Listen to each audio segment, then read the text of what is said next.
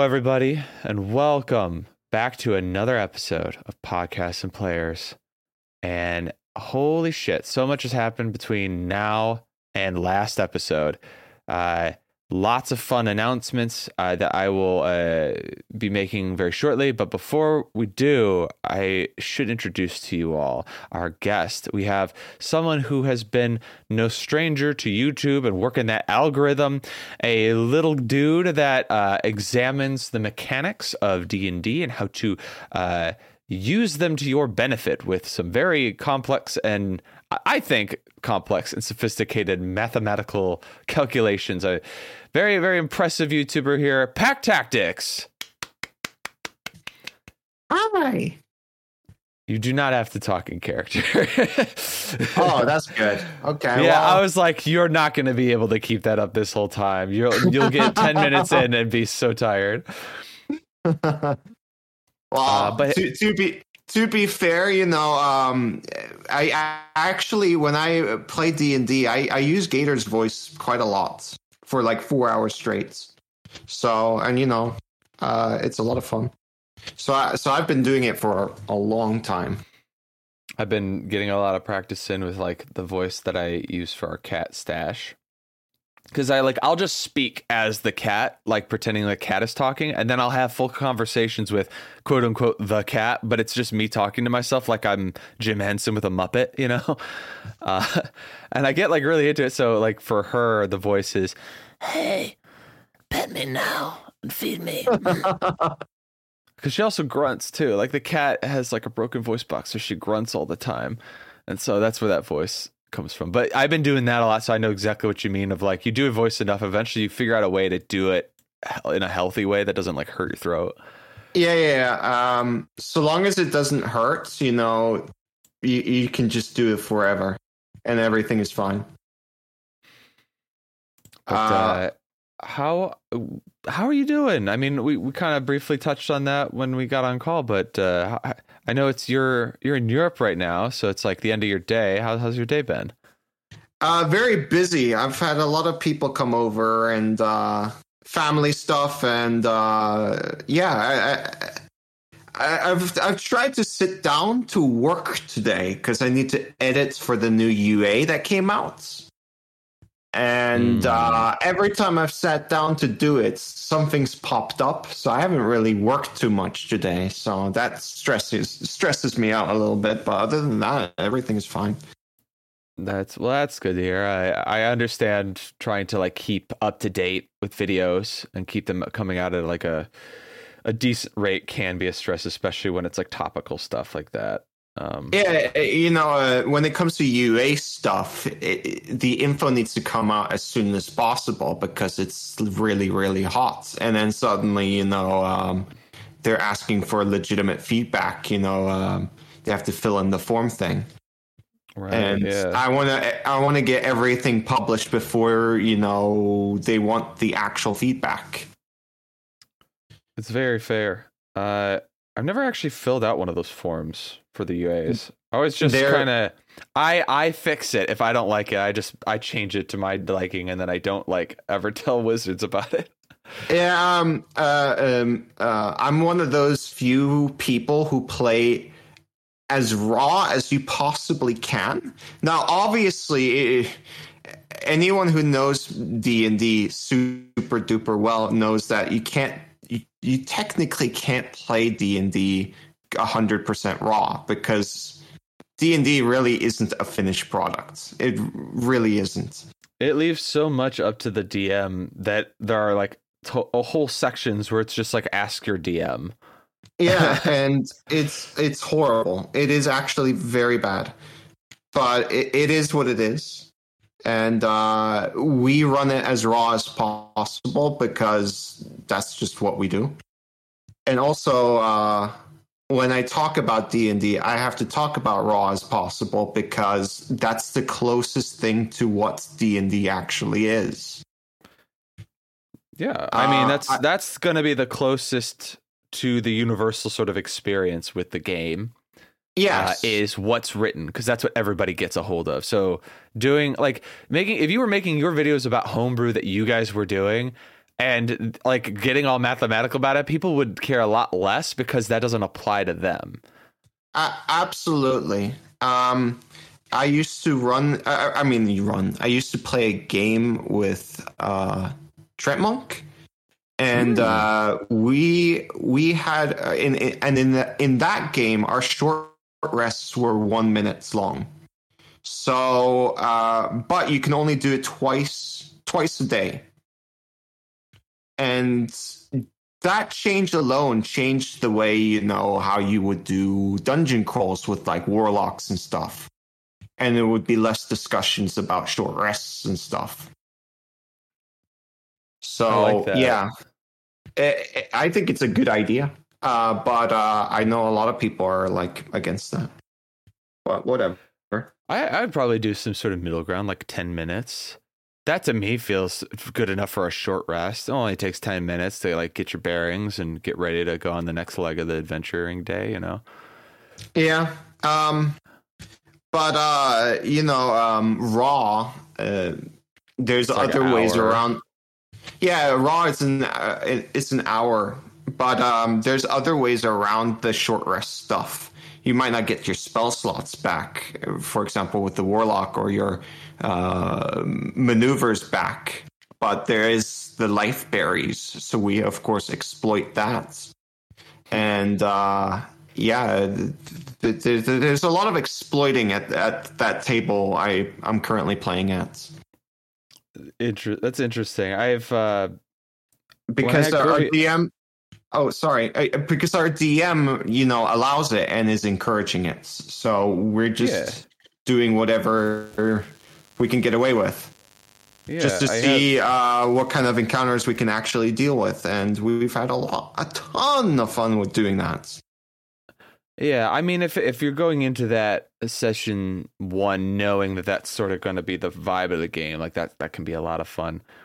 I was going to say I had Kobe on just the other day, and we were talking about Treant Monk because Treant Monk, his guides influenced how I built my wizard, like back when I was playing Curse of Strahd the first time.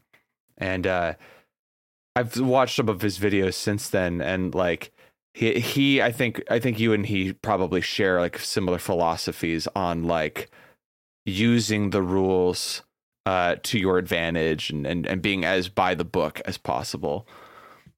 Yes, but we do have some disagreements about what is optimal and not, and what is acceptable or not. Yeah, I think that comes down more to like philosophy about, what are you optimizing for, right?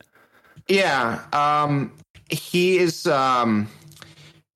The reason why I started YouTube was because I was a little bit frustrated with him because he built too many concept builds, and the same for D4 as well. By the way, these guys are super nice. I'm not saying anything bad about them. But when I was starting out, I really wanted content to be like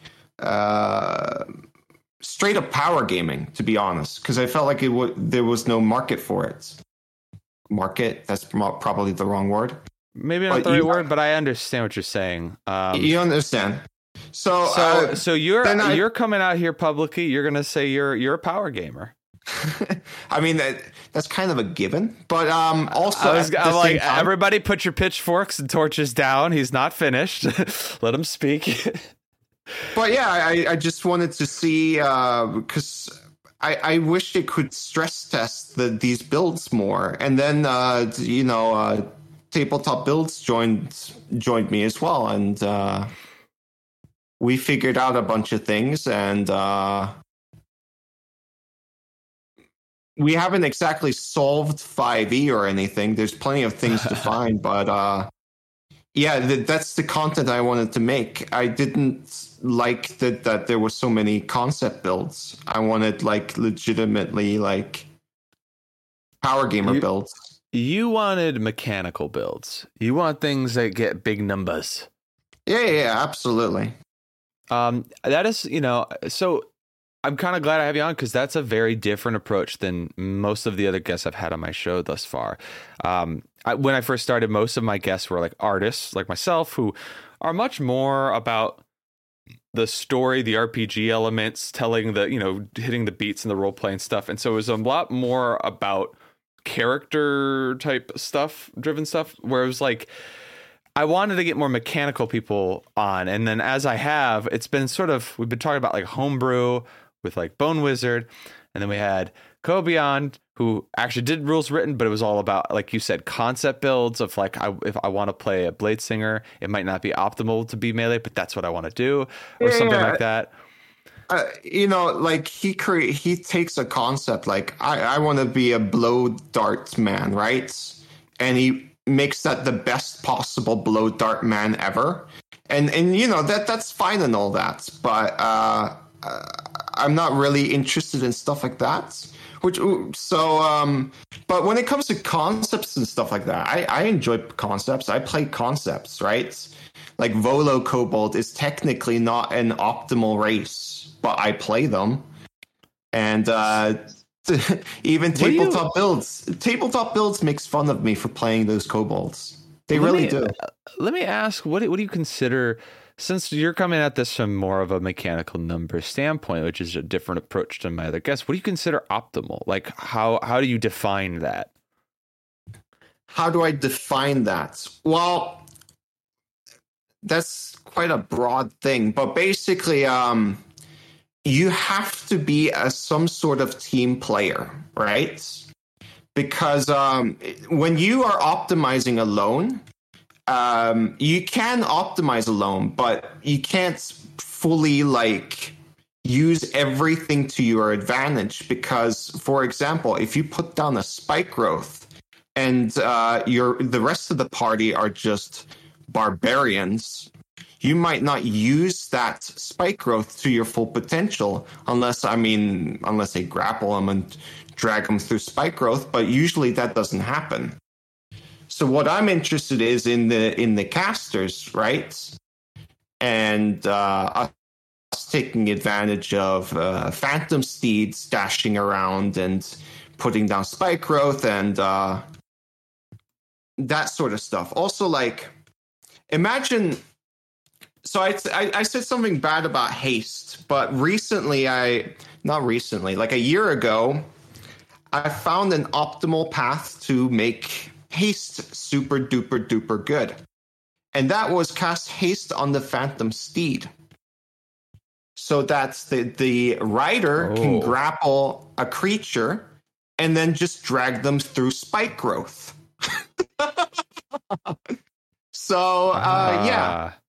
Well, stuff like that is what I'm looking for. I don't really talk about team optimization very much because YouTube and the viewers in our community are basically focused on me, right?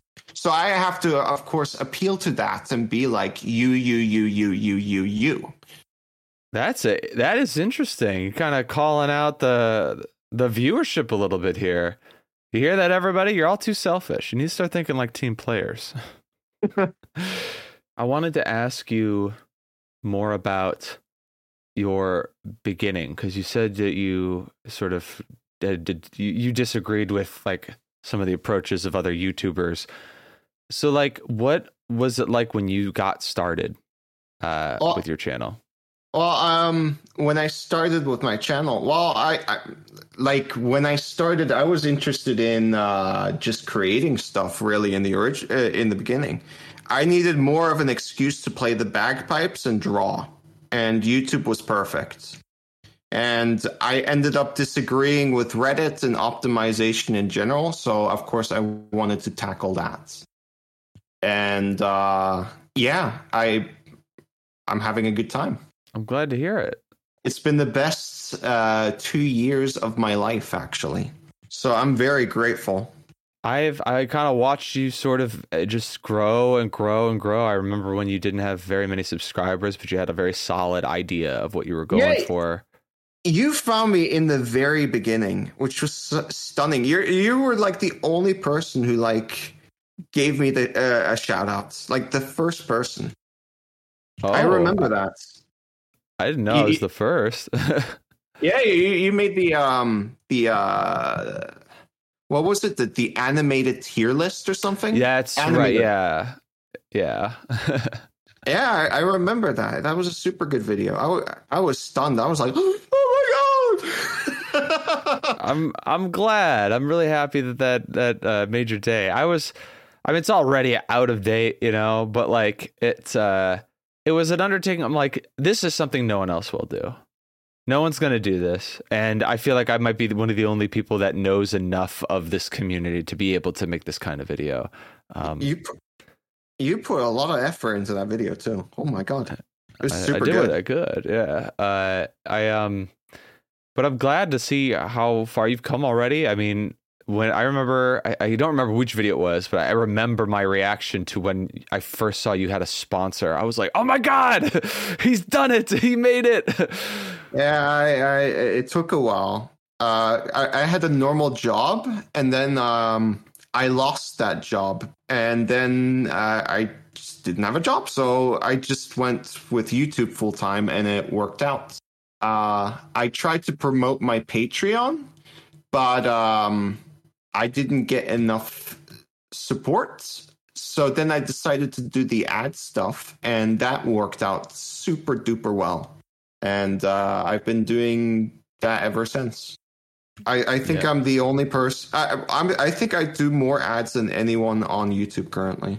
That's a bold claim. I don't know if we could verify that, but you do get a lot of sponsorships, I've noticed. There was one point I was doing 2 ads a week for like 4 months. There was just so much.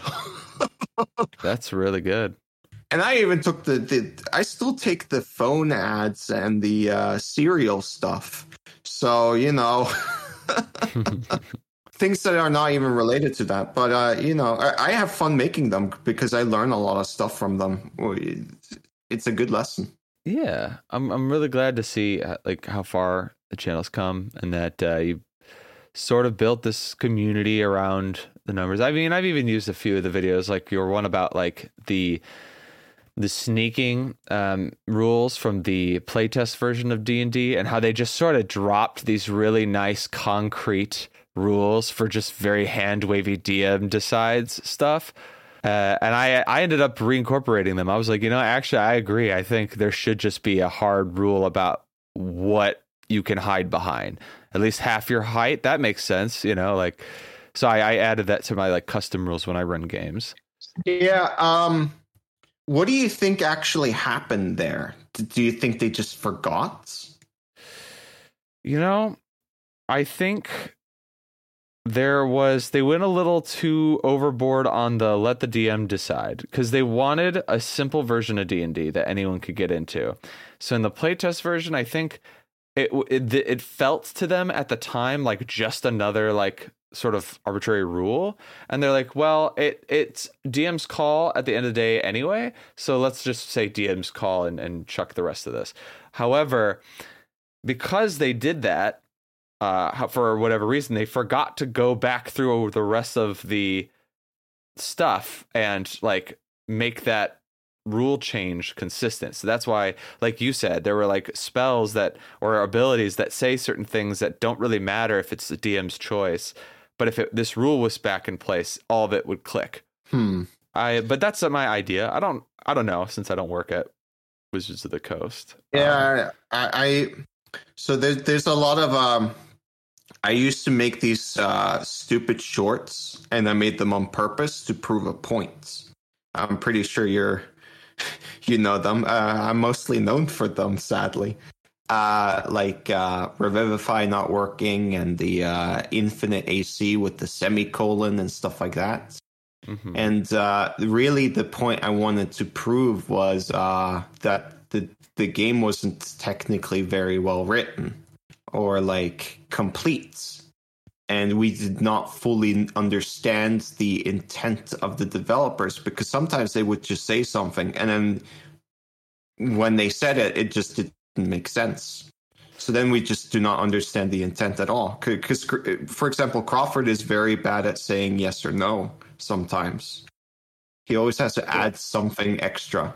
Like, for Yeah. example, I'll give you a fantastic example. Like the rules for scrolls about components, and then he Mhm. calls it an ad hoc component. And it's like, what is an ad hoc component? And then you look around, and it's like, there's no rules on ad hoc components, so it's just gibberish. So I think it's a turn of phrase in defense of Jeremy Crawford specifically, not Wizards, but like I don't think that this game isn't well written. I would disagree with that, but I do think that they went kind of overboard on the simplicity. And it meant that certain areas that I think they should have developed, they just didn't. And then they realized after the fact, oh shit, we didn't develop this. I think it's a bit patchwork. And then when people ask him for rulings publicly on the broader internet for all to see, he does have to be careful about what he says, because people will just take whatever he says as the ironclad, rule, even though that's not the ironclad rule. That's just one of the lead designers' like ideas about it. It gives an idea of what rules as intended were supposed to be. But like, there's still at the end of the day, like the DM needs to make a judgment call. They need, if there's something that's on the fence that isn't quite written the way that it ought to be within the book, then they need to make I think a determination, and that needs to be consistent. And that's the biggest issue, is that it's just not consistent enough for me. That is correct. Like, if you're actually playing the game, you just have a DM say yes or no, right? And who gives a crap what Crawford has to say? But when you're a content creator and you have to talk exclusively about Raw and Rye, Yeah, you can't really do that. You can't turn to That's any fair. DM, and that's where all the fighting starts. You see it all the time on Reddit. and in comment sections and on Discord threads. It's like it's all over the place. Absolutely, it's all over the place. And I it's, think it's unfortunate, but it is what it is. it goes with it. Nerds get really passionate about stuff to the point where some of us are toxic and don't see it. I don't see how their behaviors are toxic. But I was gonna say, like, one of the things, an oversight, is the magic missile ruling. And I talked to Z about this a little bit when he was on the show. But the magic missile ruling is like, I mean, it's the weirdest spell because they just take the damage. It's not an attack. It's not even a saving throw. It's this weird third thing that doesn't have any sort of, it's not like any other spell, right? So when you're an evocationist wizard and you take this magic missile, which is an evocation spell that deals damage, the way that it is written, like just as it is, it suggests that you roll the d4 plus one time, and then all of the missiles that you like direct are going to be that damage. That you don't roll individually. It does not say you roll per missile like it would be for Scorching Ray, Mm-hmm. It's you roll it once like you would a fireball. Like this is like a directed AoE almost with no save. Like instead of area of effect, it's creatures in effect. Like you're just these creatures or the same creature takes this damage and that's end of spell. So if the evocationist wizard, for those who don't know, the evocationist or the evocation school has an ability that allows you to add your intelligence modifier to one damage roll of an evocation wizard spell. And magic missile, depending on how you interpret it, could either you roll damage for each missile or you roll it once and every missile has that damage. Well, if you only roll it once, like say you would with a fireball, then every missile is getting your intelligence modifier added to it, which is a lot of damage, right? But that's how it's written. Good. Yeah, that's how it is written, just as is. Whereas the intention of it probably was more like onto one of your projectiles or one of your missiles, you're going to get that extra damage. And then you grab the Hexblade level and it's even more damage. It's super good. It's kind of ridiculous. I've never played with a build like that before. Like, I've never seen anybody do that. I did it once for a one shot. Oh, I'm jealous. I melted a dragon. I made a dragon disintegrate with this Nova build, because you can only do it like twice. Because I subclassed, or I multiclassed into Grave Domain, and so I got that vulnerability. And instead of magic missile, because I think my DM said no, that's going to be separate rules. I'm like, okay, bet. And then I did Chromatic Orb instead. So. Yeah, so it was an attack roll, but I had like advantage on all my attack rolls because I cast Foresight on myself. So I had advantage on all attack rolls, which meant I was more likely to crit, and I could max my damage with the Evocation of School, and I could make them vulnerable to any damage from one attack that's made against them before like the end of their next turn or something. So like I dealt 200 and something damage to an adult blue dragon, and just one shot them with this wizard in a one shot, which was very cool. And I'm like, I would never do this in a normal campaign. I wanted to test this for a one shot because it's funny and it's streamed and people are like, whoa, that's so cool. But like, I would never play this as like a regular character. That's like way too weird and crazy. And like, I would want my boss battles to be more climactic than that. So fortunately for me, because I play at tables like that, playing a build like that and doing stuff like that is just fine, because they would just give you more bosses to fight and more encounters to fight. Right now we're dealing with fire giants in this mountain, and there's tons and tons of fire giants and iron golems, and we're just having a good time. I'm going to make a story video about it, actually. I'd be looking forward to seeing that. I did 140 damage to the boss with my ranger, who's multiclassed in cleric, fighter, warlock, and rogue. It's absolutely insane. Yeah, it's the flagship build. I talk about it a lot. I love it. Yeah, I put in like homebrew rules for so some announcements I was going to get to. Actually, I never got to because we went right into mechanical stuff. So for those listening, I put up a post on my channel about running Curse of Strahd professionally. That's right, folks. If you ever wanted me to be your DM, I don't know why you'd want that, but you can pay to make that happen. And you can join and play a Curse of Strahd game, DM'd by yours truly. But then, fine then, we can talk about mechanics involving Curse of Strahd, because I know Curse of Strahd very well. Oh, okay. Well, before we do that, because I want to put when we get to any spoilers, like I would like to avoid spoilers, so I don't have to put a spoiler warning. We won't talk. I don't think we will talk about spoilers. Just mechanical. Yeah. I guess mechanical spoilers, but yeah. So one of the rules that I did was for multi-classing. You are limited to 2 classes. You can multi-class. You just cannot do 3. 3 is too much, and there's not enough story reason for someone to do 3. It's really just people wanting to, well, like you said, power build, which I'm trying to avoid. I want people to, optimize for sure, like make the best kind of character you can make, but it's very story driven, at least the way that I'm running it and the way that I've had it run.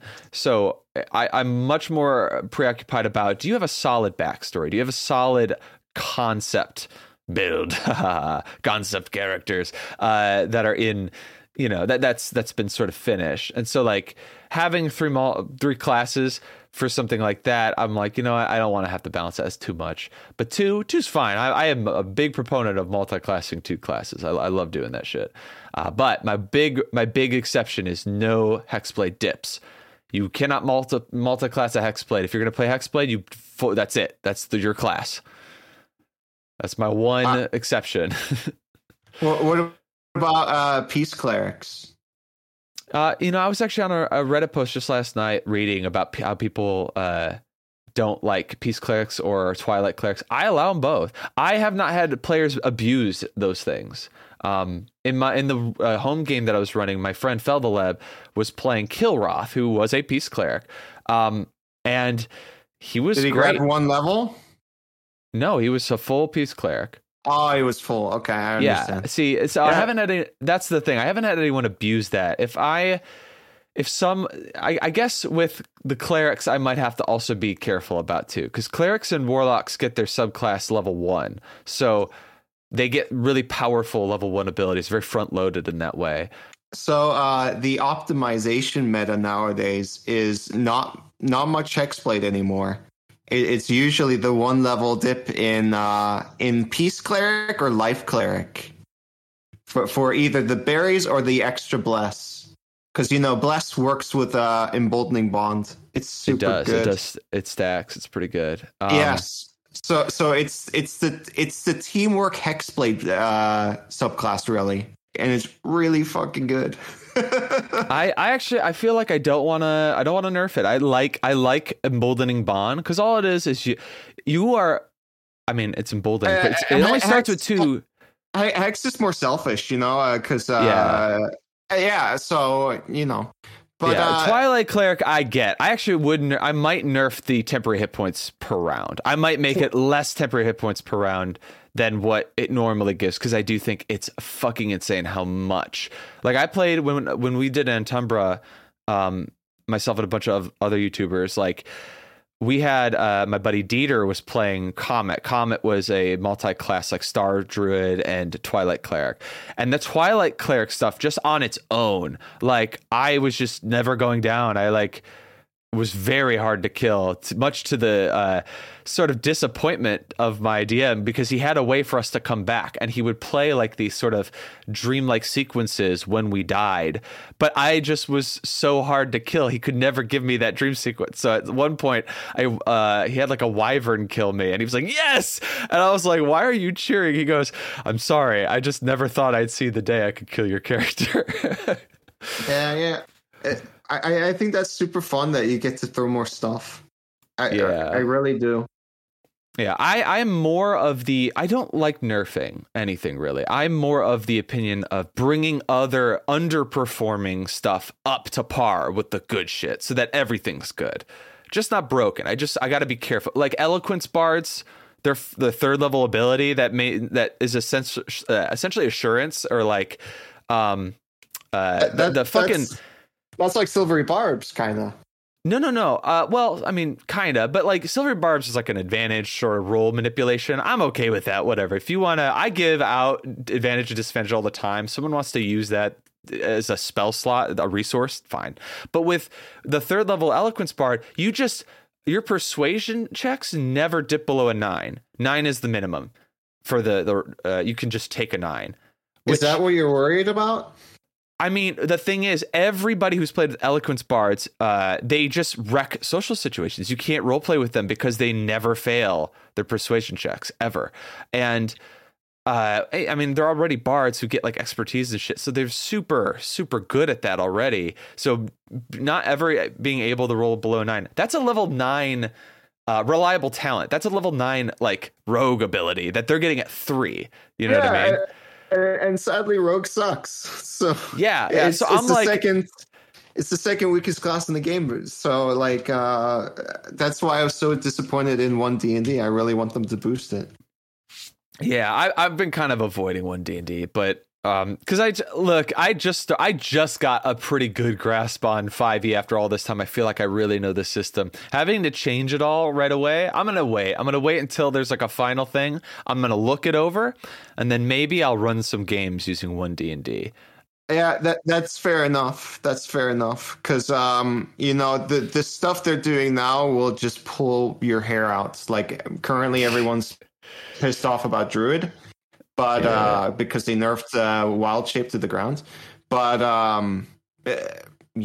whatever. I it's mean, still in the playtest, thankfully, it's all playtests. So they're making people mad and then dialing it back, and making people mad and dialing it back, and they're going to do that until they figure out something out that kind of works for most people. Absolutely. Yeah. But I was going to say, what I did for Eloquence Bard is I gave them once a day. For free, no spell slot required, you can cast Gift of Gab, the Acquisitions Incorporated spell that allows you to undo, like as a reaction, the last 6 seconds of dialogue, be like, whoops, that didn't happen. a lot of people complain that that spell's too powerful, but I love that spell. I like the idea that they said something stupid and then they give to Gab to undo it. And I'm like, yeah, all right, it works. Like, I think that's really funny to me. And that's once a day. So they can cast it multiple times using more spell slots, but like they get one free cast. And that makes sense for a eloquence bard. Like, you get to undo a bad social interaction. That's probably stronger than the 9 thing or whatever it was. I don't think so, because it only happens once, for sure. And then after that, it's spell slots. And the other homebrew rules is I made healing a lot more treacherous. It's slower. There's lingering injuries. I've added a stress score system that imposes penalties to rolls. So it's like it's powerful, but it's also limited. And I mean, you can't succeed on your persuasion checks forever, because you will run out of spell slots, and I will make sure that happens. I'll make sure that the important social interactions happen after combat when you don't have enough spells. Like, I'll do what I got to do to make sure that there is at least a chance of failure there. Not that I want my players to fail, but I want there to be challenge. Yeah, of course. That's the only way to challenge them, is try to drain them of their resources. Yeah. And then, because if you have 1 or 2 encounter days, then, everything is shatter or fireball. So, because it just solves. But Curse of Strahd. I've played lots of Curse of Strahd. Lots? Like multiple campaigns you were a player in? I also DM'd for it. I see. So I do know it well. Actually, not really, because I read 4 chapters and then I was confident. I can DM it, and I played for it. I DM'd it all the way through. They killed Strahd. Very nice. So I am going to put a spoiler warning before the Strahd talk, just because I don't want necessarily folks to. Before the spoiler, if you want to optimize that game, 1, pick Kobold so you always have advantage, or 2, pick Gloomstalker because you always have advantage in that you're invisible all the time. 3, whatever you do not grab the sunlight spell. It doesn't create real daylight. sunlight. Yeah, daylight does not. I made a note of that in the document I gave people. Like, just so you know, it creates bright light, but it is not sunlight. Yes, whatever you do not pick that spell. The title sounds really good. Just don't pick it. They shouldn't have called it daylight. Yeah, they should. They should have called it brightness, because it's the opposite of darkness. It's literally just the inverse of darkness. That's all it is. And also, alignment matters. That's actually important. I didn't know that when I started.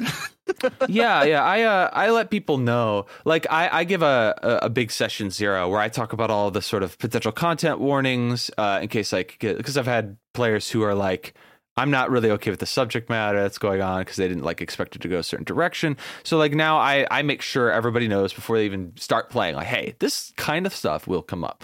If that's a deal breaker for you, then you are free to not play this game, and that's absolutely okay. If you've steeled sort of your mental resolve and you're okay with role playing those types of topics, then we can like move on. But one of the things was alignment and like etiquette and how to play like your characters. And I was like, I am very willing to have someone play an evil character. I love me some moral ambiguity, but if you want to play an anti-hero, make sure they're not antisocial, because if you are working against the party members, if you are stealing from them, undermining them, sabotaging what they're doing, going off without them and being a lone wolf or whatever, and then fucking up the story for your own gratification and ruining everybody's time at the table, I will kick you. Don't do it. You need to work together. You can be evil. If you want to be lawful, evil, fucking Asmodeus cleric who like makes deals, but the deals always have some sort of weird lawyery bullshit to them that always ends up in your favor, and you want to be kind of cruel to some of the other NPCs, that's fine, but you have to be good to your party. You have to do it in service of the party, and you have to make it clear as a player that this is not you. This is not you, the person, the player. This is your character. And if it ever crosses a line, anyone is free to sort of speak up and say, I don't think I would be comfortable with that. And you can always dial it back or retcon something. I try, because the biggest issue that I've had with Curse of Strahd when I was a player and when I was DMing is party cohesion. People have very different ideas what they want from the story, and it's very story driven. So some people just end up like walking off on their own to go to like a place that the whole party agreed that they weren't going to go until the morning, all together. Like they had made this agreement and someone just like, nah, I'm going to go there now without anyone knowing. And like kind of ruined a whole, annoying. Yeah. So like, I'm not, and like, look, there are play styles where that's okay. But in this game, I try to let people know, like, you guys better get like a good idea for what vibe your party's going to be before you just start going into this. Like everything needs to be bought into if it's going to be like disruptive, just be curious. Yeah. That's all.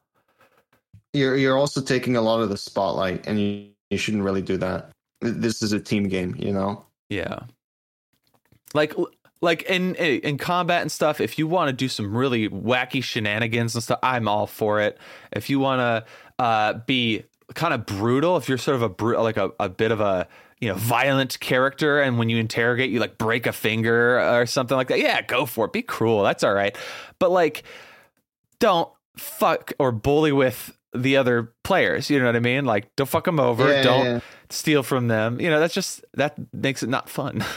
Yeah, that can be frustrating. Also, like, it's griefing. That it is. Yeah. You're griefing your party, and that's really bad. Yeah, it's to borrow some Minecraft terminology there. Yeah, Minecraft. Oh, I used to play Gary's Mod for many years when I was a kid. Oh, I see. Yes. So, yeah.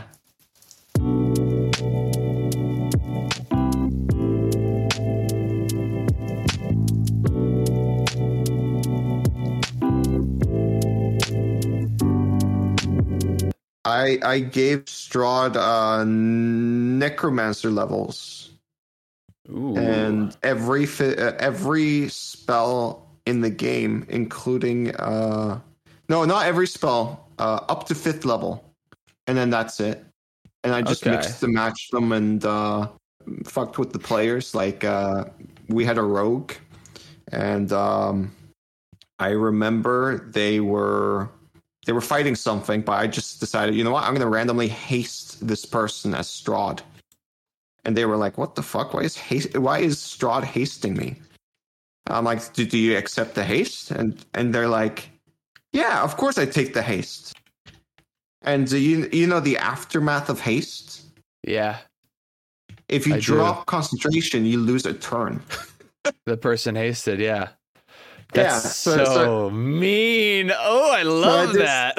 I did stuff like that, and it was super fun. And they just started to hate him more and more. And he would show up often, and he would just show up to fuck with you. I mean, that's kind of how he rolls. But I mean, when you ran Curse of Strahd, to kind of bring it back on topic here, like what were your sort of rules that you were using besides like just changing stat blocks of monsters? Like, did you have any like broad rule changes that you applied? Let me think. I think I did add the short rest thing, and I let my players kind of do whatever they want. So if they wanted to play some kind of homebrew class, for example, three of them did. But it was kind of like a revamped version of those standardized classes. Yeah, it's just boosted. And I just went over the math. I just found the DPR for 5th. What was it? 5th, 9th, 11th, and 17th level, and measured that with everything else. And I was like, oh well, this is fine. Oh yeah. And one of them I found that was actually weaker than the other standard class. So I was like, oh, but he wants to play this. Okay, I'm gonna boost it to Oblivion. like for some odd reason, he just did not have extra attack in his progression. even though he was a frontline marshal. It was kind of like a rogue thing, but it would not really. So I'm like, you need an extra attack. How do I give you an extra attack? This weapon also has a reaction attack for free. You can do it anytime. Okay, good enough. Stuff like that. Yeah, it's sometimes that's all it takes. But I brewed the setting itself the most. Like, I kind of ruined the immersion of it. Well, not really, because I used a lot of blood moons and stuff like that, and I had lots of dragons in that setting. Interesting. Basically, now we're going into spoilers. Basically, hint, wizard. This is in my setting. This is not in the module. He opened a portal. And dragons came out. That's what happens. I won't even put I won't put a spoiler warning on that because I can tell my players right now that that's not going to happen. Don't worry. If any of my players are being naughty and listening to any Curse of Strahd talk here, I'm not going to have a wizard show up and open a portal to the Dragon Realm, and Alduin comes back and Skyrim's all over the place. That's kind of what happened. Like, just bunch of dragons came in, and Strahd didn't really give too much of a fuck. He was just sick of everything, and he just stayed in his castle.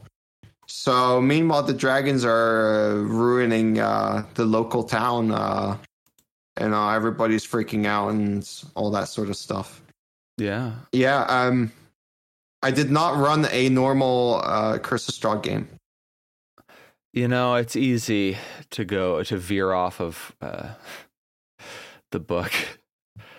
There are some things in the book that just like, here's something I'll say for those who, it's not really a spoiler because I don't use it and very few people do that I know of. I mean, some people do, but like it never goes anywhere. I've noticed it. Like in the original, like the opening town, there is a woman named Mad Mary, right? In the village of Barovia. And her whole little side quest is that her daughter, who she kept sort of sheltered in their little like dilapidated house for a very, very long time, ran away from home. And she's worried that Strahd took her because she was like always daydreaming about living a life in luxury in the palace because she like read all these storybooks, like a sheltered 16-year-old, like very, you know, her bubble has yet to burst here, right?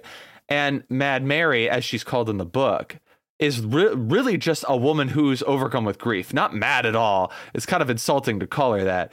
I'm like, all right, so what do? Well, the daughter, Gertruda, in the book, so this is kind of a spoiler, but again, I don't use this, is supposed to be in like Strahd's bedroom, just chilling out, like charmed or whatever, and is going to, at some point when the party goes there, can be escorted away, but is like so naive that she's a danger to herself and others. Like she really doesn't understand the situation she's in at all.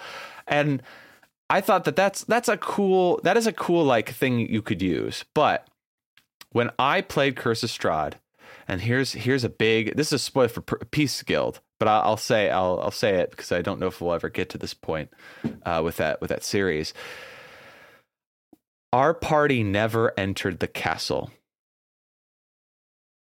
Oh, jeez. Yeah. So imagine the most famous aspect of this module is Castle Ravenloft. It's the quintessential D&D castle. It was like the first fully isometric mapped out castle that ever came out for this game, and it had a vampire attached to it and a whole like story, and it was very narrative driven. And we didn't go inside it when I played. Damn. And that's a little, yeah, like we were able to finish the game without doing that. Like we were introduced to Mad Mary and the idea of Gertruda, but we never followed up on that side quest. So I was like, what's the point? If people aren't going to be going over to where she's supposed to be before the end of the game, then why introduce this side quest right at the beginning to the point where people are just going to forget that it was even introduced? We forgot about Mad Mary because like we had gone through the rest of the module and like, oh yeah, there was that lady at the beginning. Like, you know, one player dropped, another player joined. Like a whole year in real time happened between that side quest and any opportunity that we might have had to actually like rescue that girl. And I was like, that's not going to happen.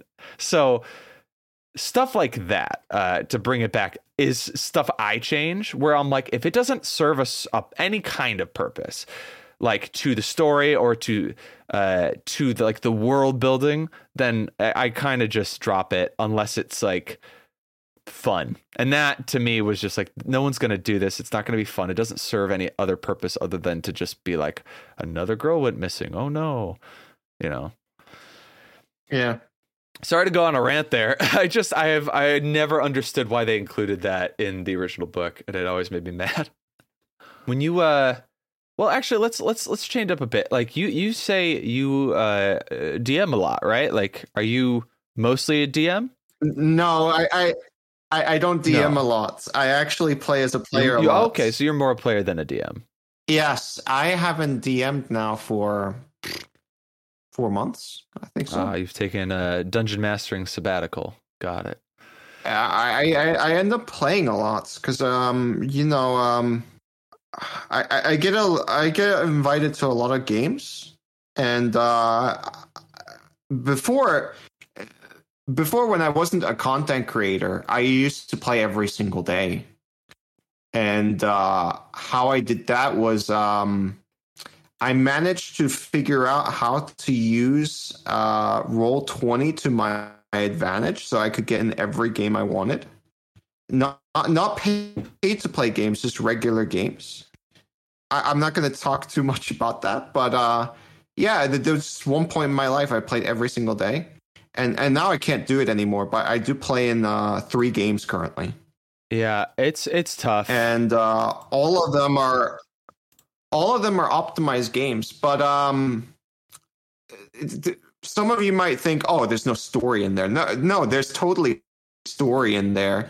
Even my multi-class into ranger, cleric, battle master, fighter, rogue has a backstory and justifications of why she's multi-class so many times. Mm-hmm. Right? Oh, she's also got warlock levels. I forgot. 5 classes.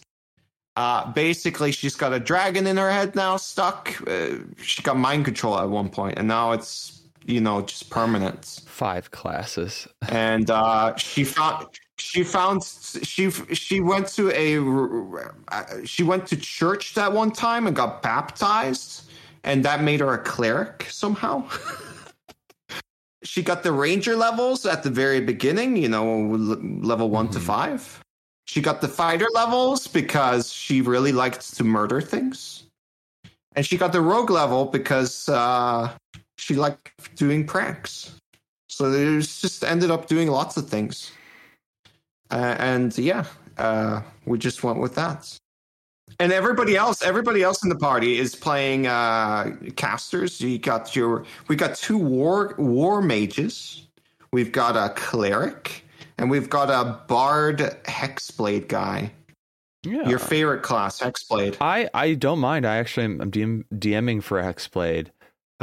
She's played by Eldritch Sugar, another friend and guest that I've had on before, and she's playing a dragonborn like pirate who like Excalibur, like there's this anchor on a rock that was said to be owned by the Pirate King like centuries ago, but no one could lift it, like Thor's hammer or whatever. But then she gets drunk one night, goes over to the rock on a dare and lifts up the anchor, and is now christened the new Pirate Queen.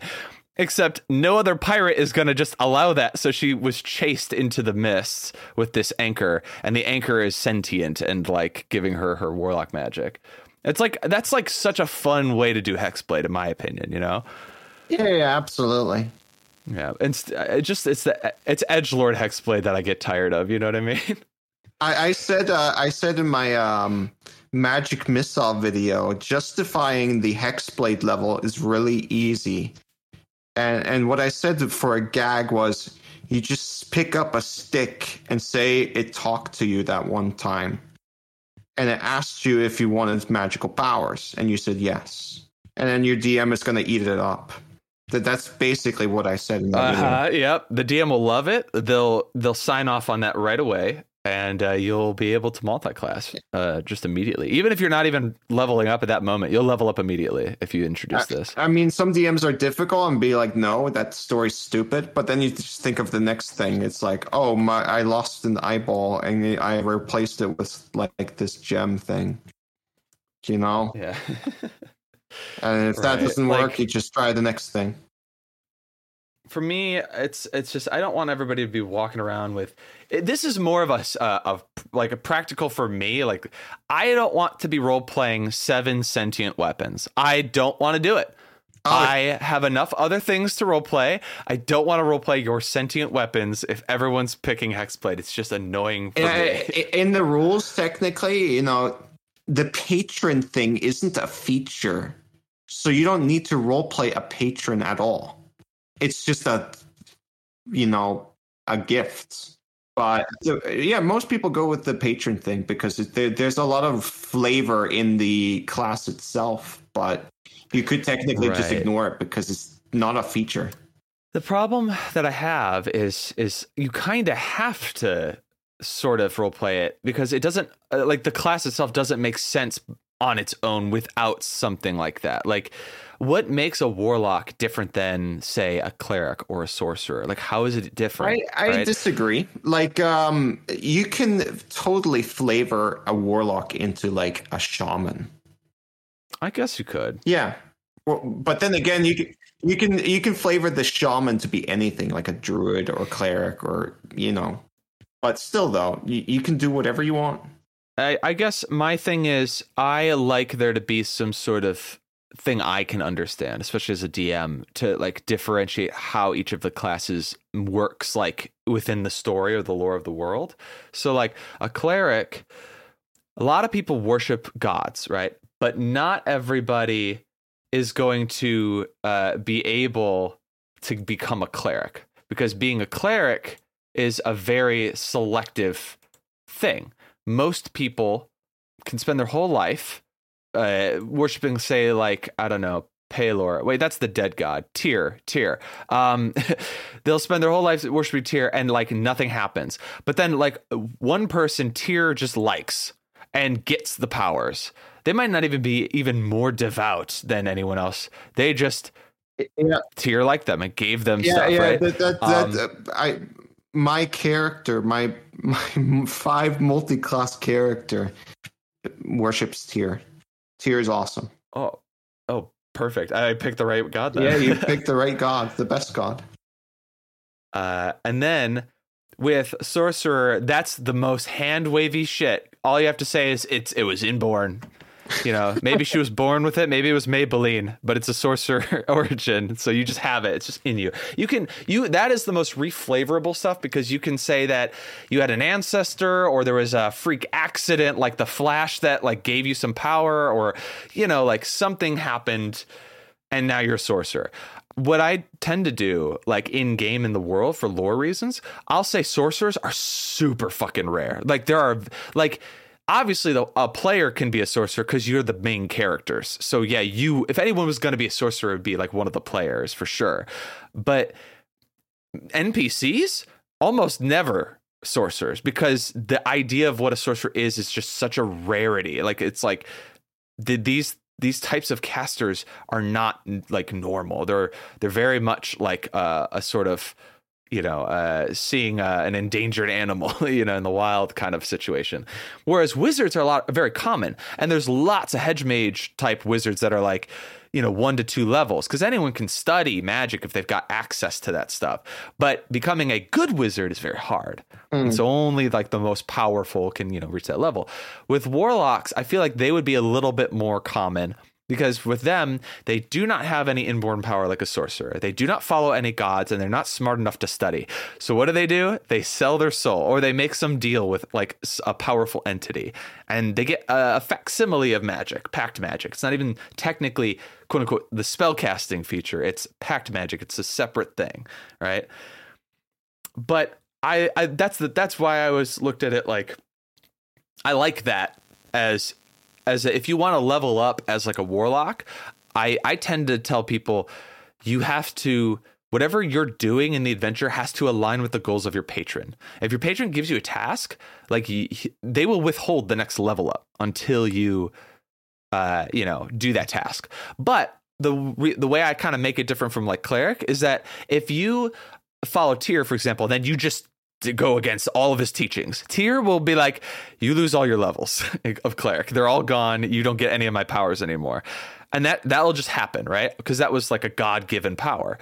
But with the warlock stuff, it's like every level was its own transaction. So like if you stop following the patron, you can't gain more levels in warlock, but you don't lose what you already got because you already completed those transactions, if that makes sense.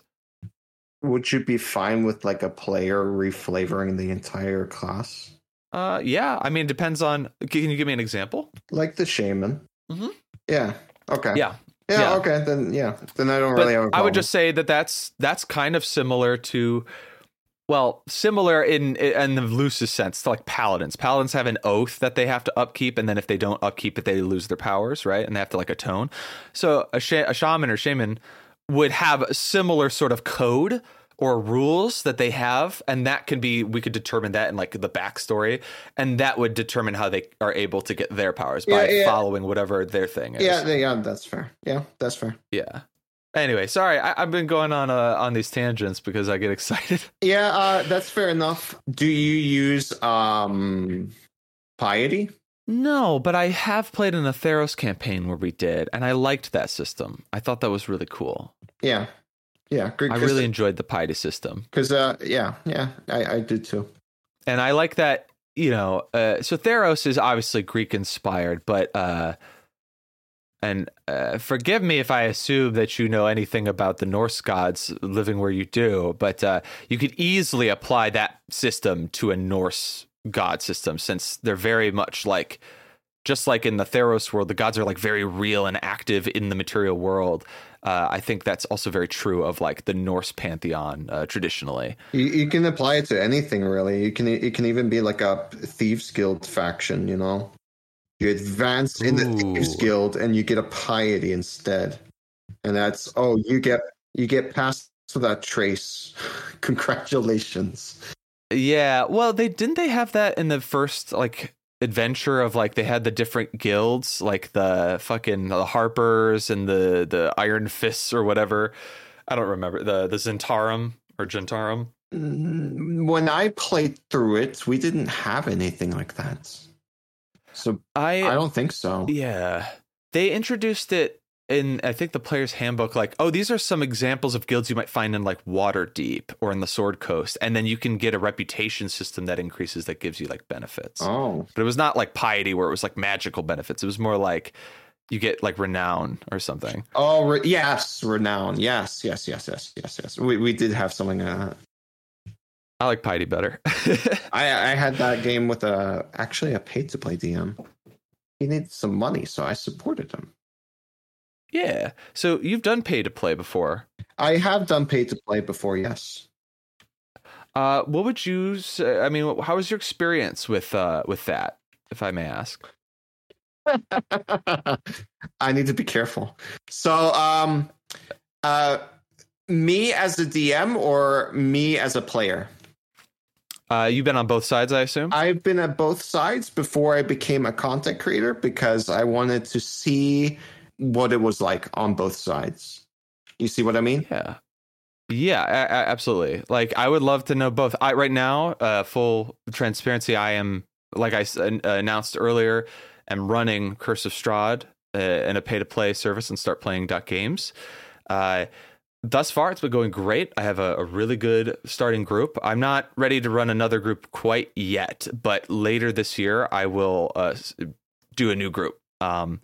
So like, I want to kind of transition to that being like my main income source. And so I'm really focused on making a really high quality, like fun game.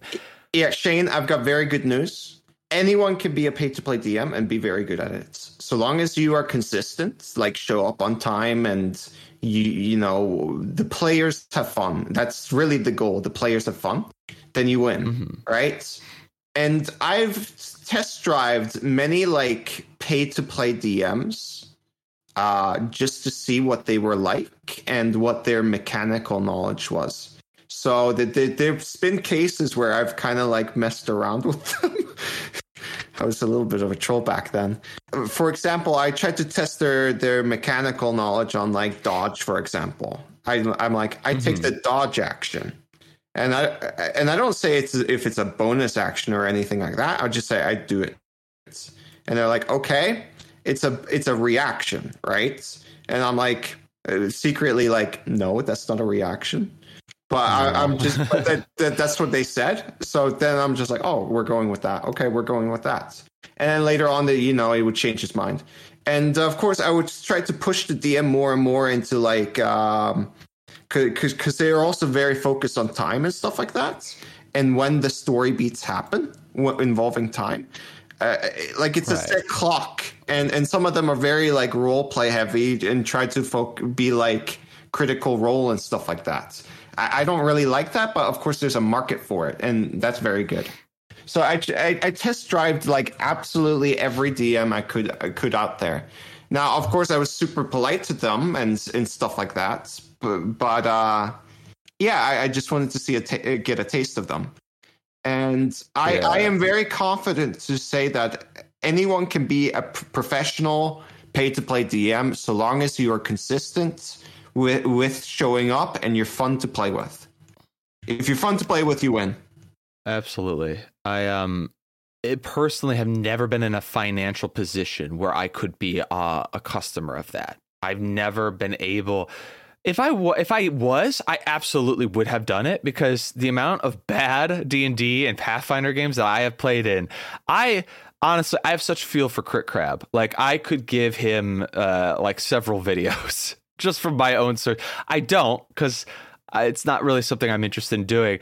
But like, if I had the disposable income back then to do something like this, I totally would have done it, just to make sure I had a good game to play. You know what I mean? I've been very lucky. Like, I feel like I'm a very lucky man.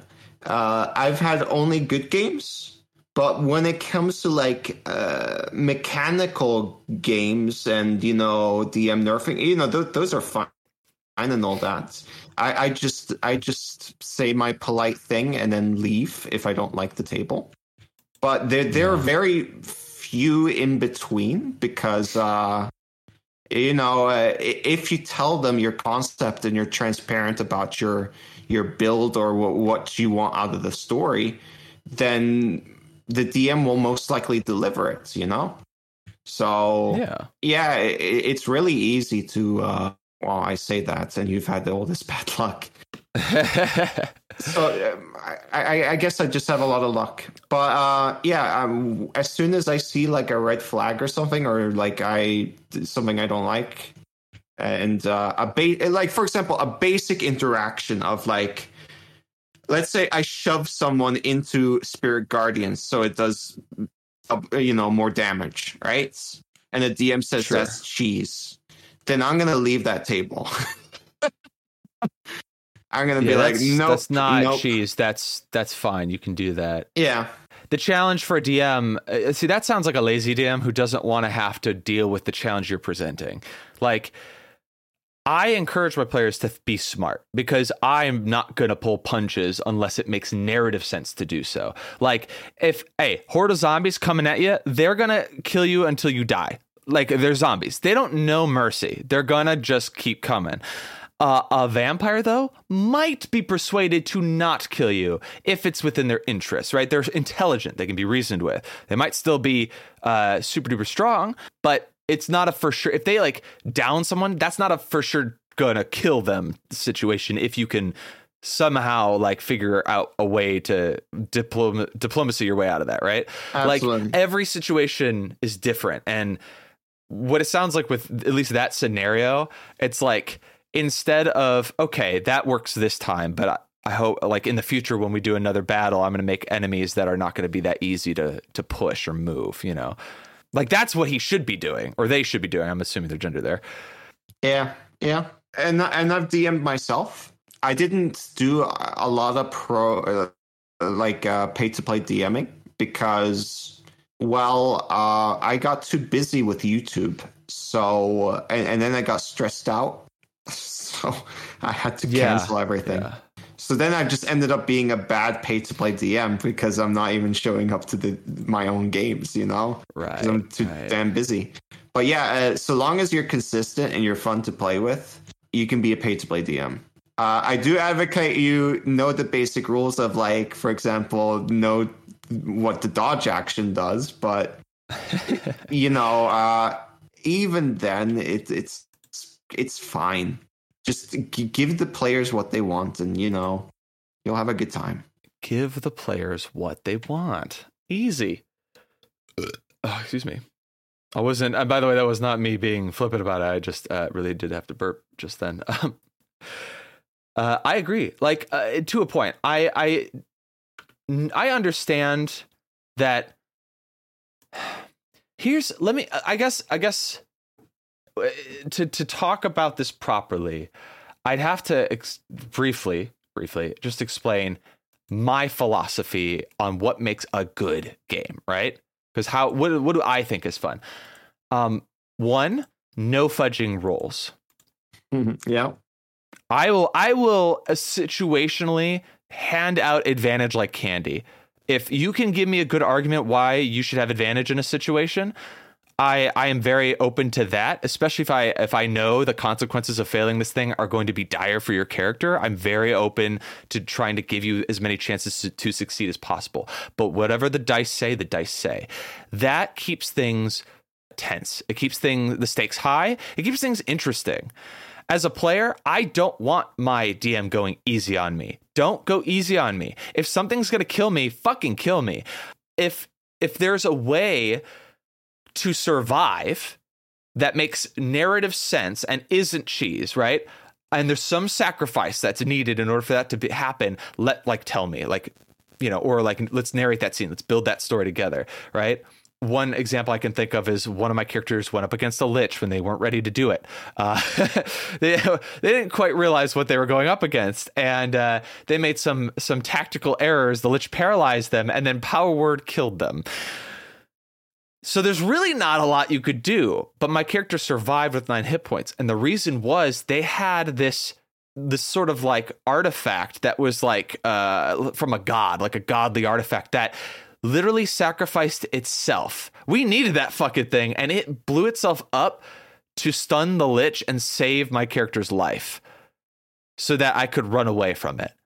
And like that felt, I mean, I was, my heart was racing. I was really happy to have my character, but we lost something big because of some stupid thing that my character did. So it was like, that felt good. Oh, that even though it sucked, that was good D&D, because I was like, there was a cost, to what I tried to do here. I failed, but I paid that price, and now my character has to like grow from this, That's an incredibly good feeling, by the way, as a player. Like if your heart is racing and you're sweating about, dying or something like that, or like what you say up against the king, that's a really good feeling. Mm-hmm. I haven't had that in a while when it comes to combat, because it kind of wears off when you play every single day. But God damn it, when you get that feeling, it's a really good feeling. Yeah, I think something I've always felt too, and this kind of ties into like what's good D&D for me, is like the consistency. Like you said, I hate skipping a week as a DM. Yes, because you get game starved, and you need some sort of really good escapism. And video games nowadays just like is not really enough for me and for a lot of people. So yeah, they only scratch the itch for so long, and then it's like, I'm tired of the gameplay of this game. There's not enough social interaction to make this interesting or new. Absolutely, you're not fully immersed. I mean, I can play Morrowind forever until like the end of days, but like I won't get that full immersion like I have with D&D, like role playing, for example, right? Yeah. Or even a deep dungeon crawl where I'm sweating bullets because I'm out of resources or something, you know? Yeah. Now I have players who hate to calculate resources. Like I had one of my friends who was playing with me. He goes, "Hey, Shane." I was like, "What's up?" He goes, "How many crossbow bolts do I need to buy before I don't need to keep track anymore? Because I hate ticking down the number. I just don't want to do that. That's not fun for me. Give me a gold price. I will pay it." I was like, okay, pay me 20 gold and you'll never have to keep track of mundane crossbow bolts again. And he's like, done, and paid me 20 gold. And then I didn't really worry about it for them. So, if it was like a special ammo, yes, but if it was normal, they just always had ammo. So resources like that is like fine, and it's just annoying, right?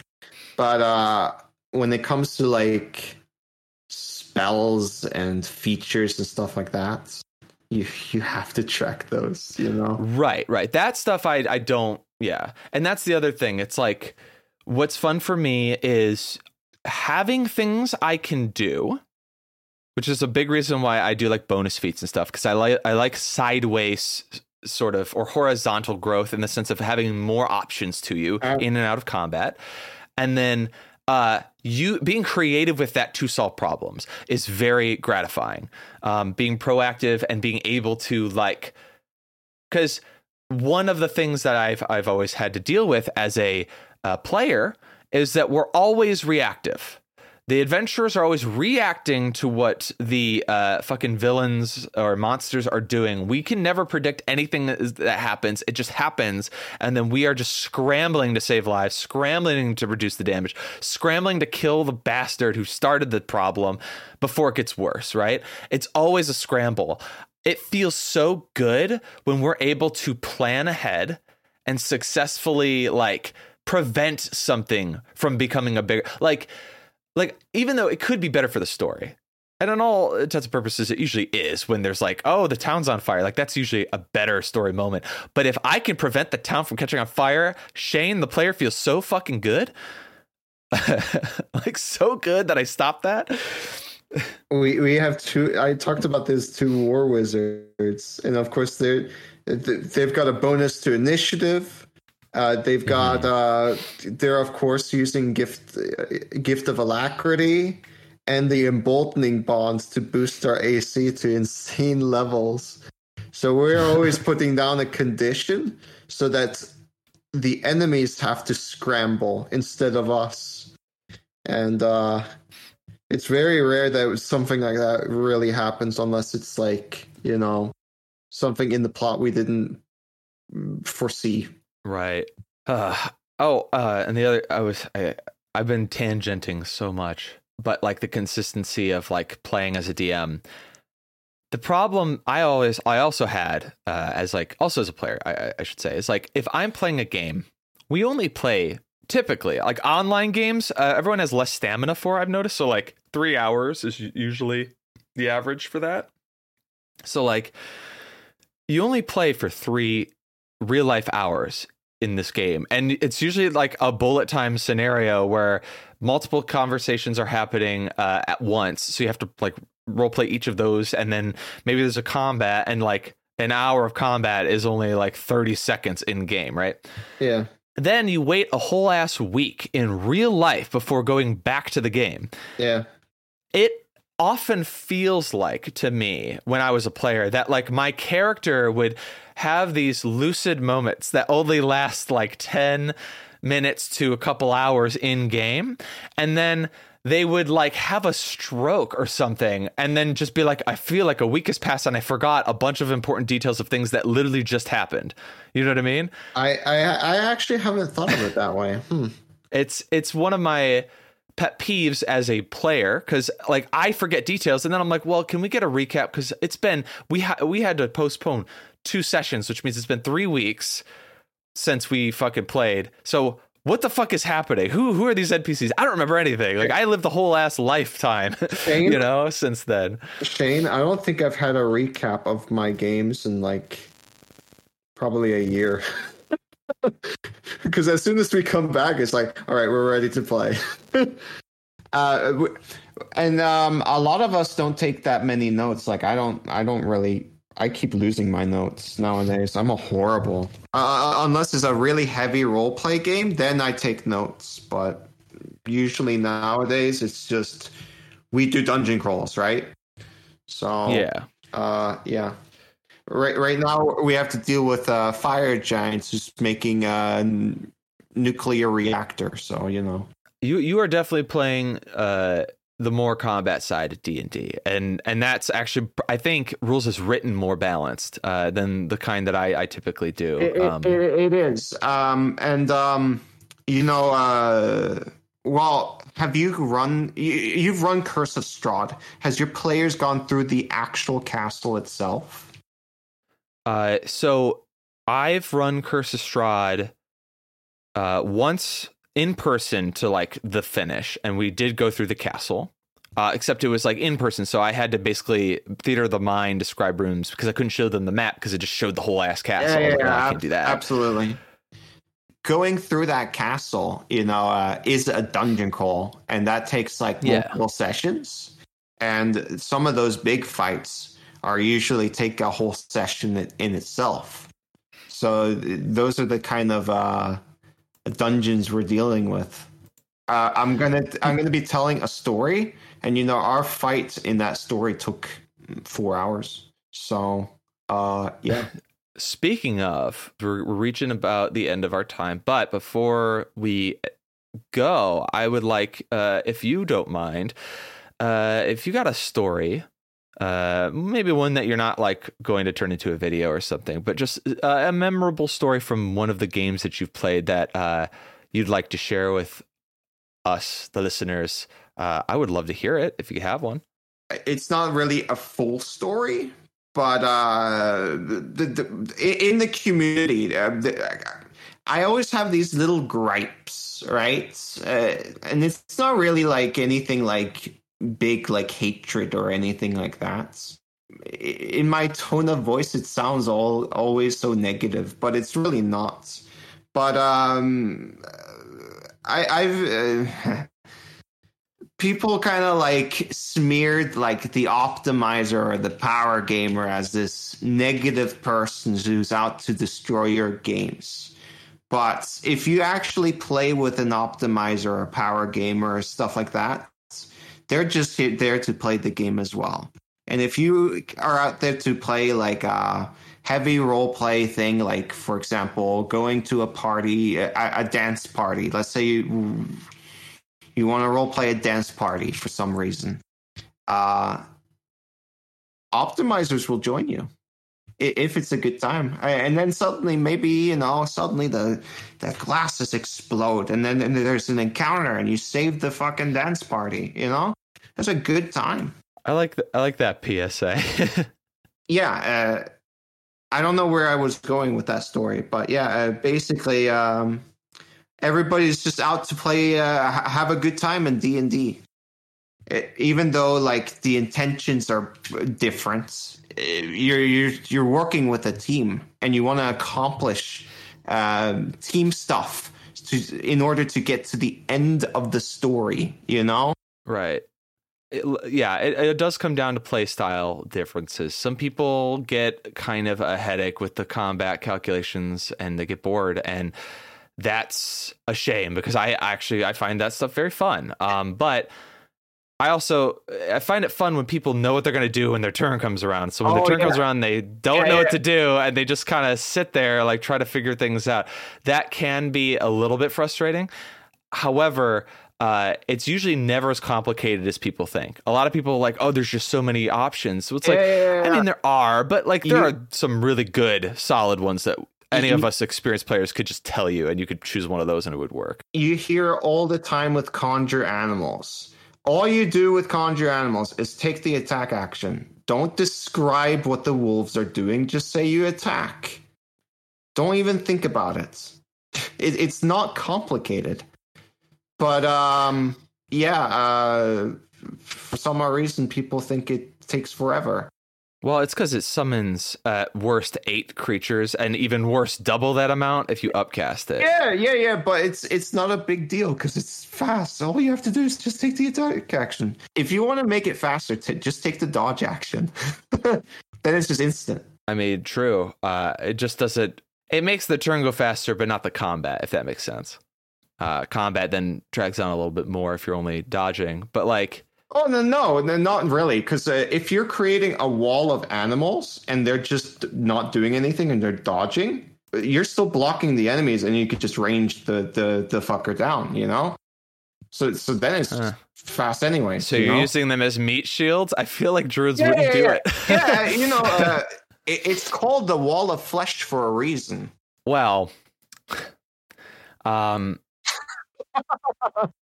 I don't know where to go with that. I'm just like, all right, that's a wall of flesh. It is a wall of flesh. Do you disagree? I don't disagree. I actually nerfed that. One of the few spells I nerfed was any of the old conjure insert thing here spells. So anything that was like, the DM has the statistics and you can get 1 CR2 thing all the way down to 8 CR half things or something like that, right?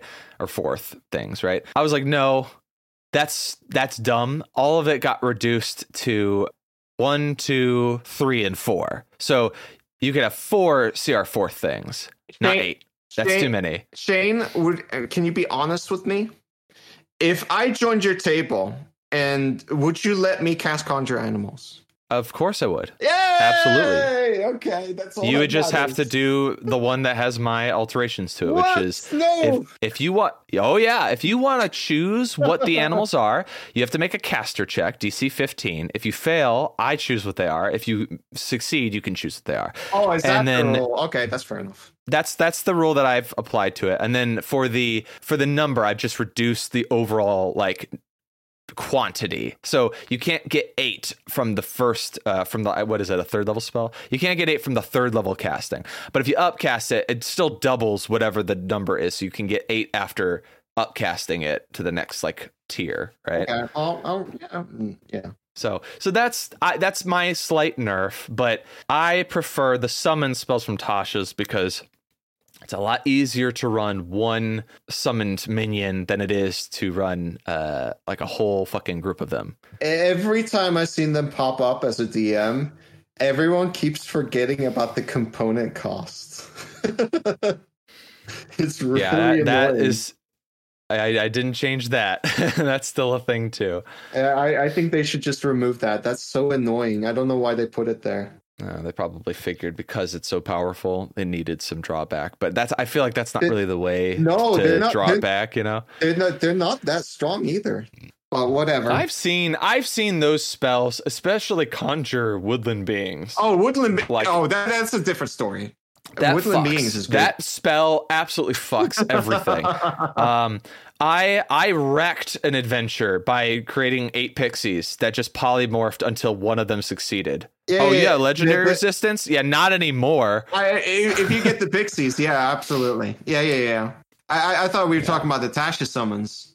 I love the Tasha summons. I like having just like a single thing that's really decent at whatever it does, and you have an option to choose the form it takes, and that gives it different abilities. That's really great. I like that they did that, and I'm really glad that I made changes to the Necromancer class, or subclass, I mean, because I always felt that like the 6th level ability is cool, but like with the Animate Dead spell, it's kind of hard to like implement.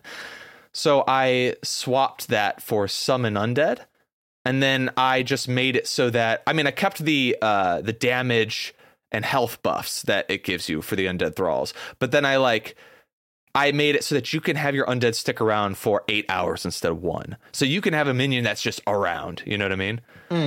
That way you don't have to keep recasting that spell a bunch of times. Shane, are we at the end now, or? I think so. Why don't you tell everybody where they can find you? Pack Tactics. That's it. On YouTube. On YouTube. That's it. Also, he doesn't. He doesn't use his Twitter, but it's on screen. Go follow him on Twitter, even though he doesn't use it. I do use it sometimes, but not very often. I'm a Discord junkie. So if you want to talk to me anytime, I'll say something, right? I don't care. Everybody talks to me. It's just easy. So if you want to just write hello to me, I'll say hi back. You know? Oh, yeah. Oh, well, thank you for being on the podcast with me today. Yeah, I had fun. I was a little nervous. I could tell you've been a little nervous.